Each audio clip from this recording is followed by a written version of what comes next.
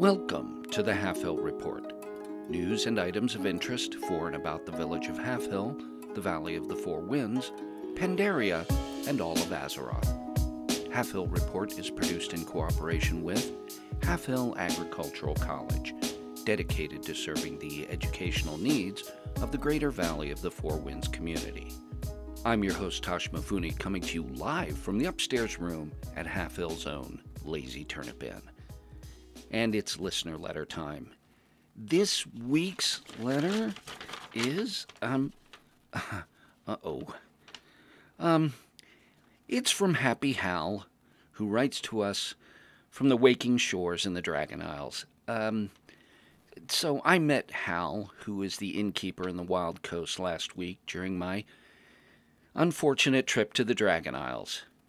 And he writes, Dear Tosh Mifune, just a friendly reminder that you promised me you would talk to Velmic about doing an inn review for my establishment. I haven't seen him come around and would hate to think you forgot your promise. Respectfully, Hal. Well, Hal, first let me say it was very nice meeting you. But and I'm so sorry to tell you this, with all the confusion and excitement around my trip, finally making it to the Obsidian Bulwark, only to have the broadcasting device fail at the end. Anyway, I forgot. But I promise you, I will mention it to Velmic when I talk to him today. Thanks for writing. And now, on with the news. In news from around Azeroth, rumors are circulating that members of the Horde and Alliance may soon be able to truly join in solidarity by forming guilds across faction lines. If true, this will mark a turning point in the long-standing divide between the factions and bodes well for the prospect of a true, enduring peace on Azeroth. And to this I say, bravo. In a related story, on the heels of these promising rumors, the Red Crane Society conducted an impromptu informational session in the Lazy Turnip this week, addressing the issue of class divide. Speaking to fellow members of the society, along with a few curious patrons, Irie Freeflower Ironchin, wife of our very own sports reporter Jan, said that while bridging the faction divide was an encouraging development, the true divide was between classes. To quote her impassioned speech, "No true solidarity or equality can be achieved until access to all classes is granted to all races. Why shouldn't a little Pandaren child be able to dream of growing up to be a noble paladin? Why do we construct artificial barriers to keep a blood elf child from becoming a great shaman? Until these barriers are pulled down, we limit the true potential of all races and classes." The news is brought to you in part by the Red Crane Society, who remind us that we're all in this together. Hey folks, whether you're an Alliance Worgen monk or a Horde Tauren rogue, you'll always find great quality at even greater prices when you shop with the fine vendors of Half Hill Market. And it's still not too late to pay a visit to Merchant Greenfield to stock up on seeds for spring planting season. Half Hill Market, open every day all year round. A world of shopping right here in our own backyard. A Tauren rogue? It's time now for the Rizhak Report, a semi-regular report from our goblin in the field, Rizhak. Brought to you by Keen Bean Kava. Take it away, Rizhak. Hey there, college. How you doing? Well, it's been a while since I wrote a war report, but I've been busy. It isn't easy running an empire, you know. Business has been good. Well, it's been okay. Better than in the Shadowlands, where no one wanted anything they could buy with gold. Go figure. There are still a lot of currencies in the Dragon Isles, but there's no profit to be made off those. And this whole crafters thing, well, don't get me started on that, as I have something else very exciting I want to report on. You remember way back when the Desolate Council was formed? You know, that whole thing where the Forsaken were going to get themselves organized independently of Sylvanas and all? Well, the whole thing seemed a little shaky then, but I've been hearing some rumors lately that they're pulling things together. Got a new tabard for themselves, I hear. Not sure what else they're up to, only seen a few around the Dragon Isles, but I'm guessing, and this is only a hunch on my part, but you gotta follow your gut sometimes, they might be ready to listen to my pitch about supplying spare parts made by the Mechanomes. I've been over to Mechagon, and they seem willing to sell me parts. Some things, anyway. Gonna have to build up to the volume. They aren't really doing it for the money. Can you believe that? I don't think them Mechanomes have ever given a single thought about the opportunities they're passing up. But I'm sure not gonna tell them. Anyway, I bought a few things to take as samples to the Forsaken. You know, some elbows, knee joints, feet, that sort of thing, just so that they can see the possibilities. My goal is going to be to get them to sign up to an exclusive contract with me. That is, they can only buy the parts from my company and not directly from the Mechanomes. Not sure exactly when I can meet up with the Forsaken Council, but you'll be the first to know when I do. Just don't tell the Mechanomes. Take it easy, college. Thanks, Rizak, and good luck with that. The Rizak Report is sponsored in part by Kaja-Cola. Tiny bubbles, big ideas. It's also sponsored by Keen Bean Kaffa, a Grummel-owned and operated kaffa trading company. Keen Bean, good beans, good kaffa.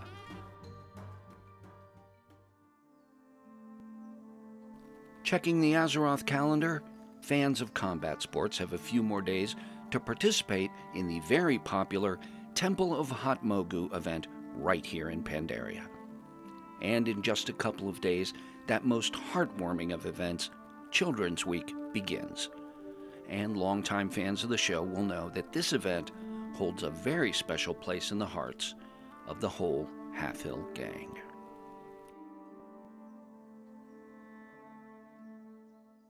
It's time once again for our weekly feature, The Inside Story, with everyone's favorite Draenei travel correspondent, Velmic.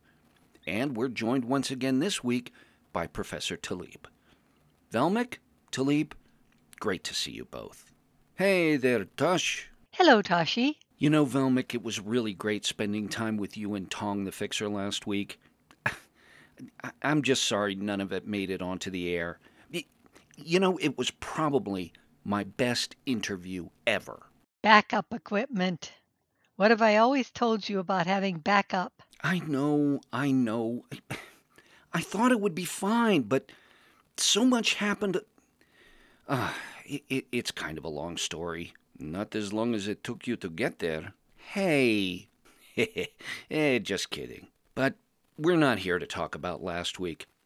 I'm guessing, since both of you are here, you have some special adventure to share. We do. We had a chance to spend some time with the Tuscars in Iskara, a fascinating culture. They have developed so many adaptations to their local climate. Cold. She mean cold. Very cold. But I agree, Professor. The place was quite interesting, and so are the Tuscar. Listeners probably know that Tuscar, Kaluak in their own language, are also in Northrend. But the Tuscar here are of the Iskara, and they have thriving village there at the southwestern coast of Azure Span. You know, I remember that. Jan went out there a couple of weeks back. We should probably start with the soup. Well, doesn't every meal start with soup?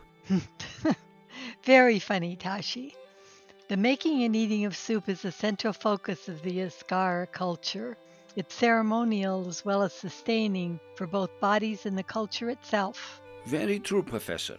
There is much time and energy that goes into soup. But They have many other interests and specialties as well. The village, which is governed by Tuskar chieftain Brenna, has services of all kind, but is especially well equipped for fishermen. And it is important travel point for whole of Azeroth. A great deal of the travel is devoted to gathering the ingredients for the soup. They do make it in small groups, of course, but the main focus is on the big pot in Iskara. Big Canuck presides over the communal event every day, and everyone present, not just the Tuskar, participates in the ritual. Yes, Tosh, and it is quite the event. As a matter of fact, you should send Jen out to report on this. It is part community cooking, part sporting event. But that isn't what I was talking about when I mentioned travel. There are 2 docks in Iskara. One is supervised by Dockmaster Korvik and is dock for Old Belfier, a giant turtle with ship on back, and the ship Jan took to Kiopo's island. The other one, well, this one is very special. This is where Dockmaster Kivrak will welcome you on board young Belvo, another turtle ship that goes all around Azeroth, stopping in places like Northrend, Zandalar, and even Pandaria. The inn in Iskar is called the Filled Bowl, which symbolizes the value the Tuskar place on the making and sharing of soup between themselves and even with strangers. Everywhere you encounter the Tuskar, they offer you filled bowls of soup. Personally, I don't like fish soup, but I am very intrigued by how they've used this simple food as a glue for their social interactions. You know, Professor, you seem very focused on the soup. Yeah, I noticed that too. So, what is this whole place, just one giant soup kitchen? No, like I am saying before, Tuskar are perhaps best fishermen in all of Azeroth, and peoples who enjoy fishing and learning about their special way of catching fish should spend time there. And take the time to go visit Tavio outside of Inn, who specialize in Iskaran fishing gear. I have one more observation about the soup. Oh boy. Oh, all right. I'll put it in my paper instead. But I insist on mentioning an interesting similarity between the Pandaren culture and the Tuskar. Kite making. My working hypothesis is that wind is an important cultural element for both races, and the development of beautiful and functional kites stems from that. Well, at least she's off the soup. I know, right? Well, we should probably talk about Inn. Right, yes, great idea. Professor Talib mentioned it earlier. The filled bowl. Yes, and it is such nice inn. Like other Tuskar inns, it is actually below ground, which makes it very warm and cozy, even without the fire. Innkeeper Napa runs a nice, tidy inn, although it is very small and he has limited menu. The first thing I saw on the menu was distilled fish juice, and I almost didn't eat at all. Finally, I chose mammoth dumplings and buttermilk over sushi or anchovy. Not a difficult decision. I try to sample food from all cultures I visit, but I do have limits, and fish juice is way beyond them. Ew. Anyway, the food is not main attraction of the filled bowl. The real main course is the stories. Elder Poa, the weaver of tales, is a collector of stories from not only Tuskar, but from all adventurers who come to Inn. And there is almost always group of peoples there to listen. When we were there were a group of Tuskar adults and children, although some of children found stories boring and weren't shy about saying so. But there was also Tortolan by the name of Mojua, who had traveled there all the way from Kaltiras. I have no idea how he got to Iskara from the Wingwest Embassy, but it must have been quite a journey, and I intend to ask him about it sometime. Well, I hope it went better than my trip last week. That's a pretty low bar. Hey. Well, the village of Iskara sounds like a really interesting place, and despite the distilled fish juice, the filled bowl is well worth the visit. Is there anything else you want to tell our listeners about? Well, there is more about the cultural importance of soup. Seriously? It's like talking to a pair of hosen. Hey, now. Okay, moving along. It was great having you both here this week, and I know the listeners will look forward to hearing about your next adventures. Until then, Dionys Aka to both of you. Dionys Aka Tash. See you next week. See you soon, Tashi. Next time, have cookies.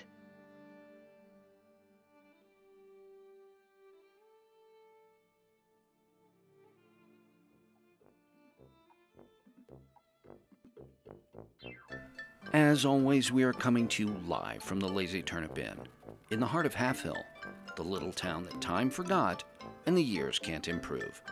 Next time your travels take you through Pandaria, drop by and see us, won't you? And when you do, remember to ask Den Den for a cold, refreshing Storm Stout brew, brewed right here in the valley by the fine Pandarans at Storm Stout Brewery. When in doubt, reach for a Storm Stout. Thanks for joining me again this week, folks, and be sure to tune in later this week for another hilarious episode of The Fighting Fizz Wrenches. This week, Safi wakes Grizek up in the middle of the night, again, interrupting his dream of opening every door in the Ziskara vaults, just to tell him that she's worried about their pet feathers. See you next week, and remember, make your own turnip.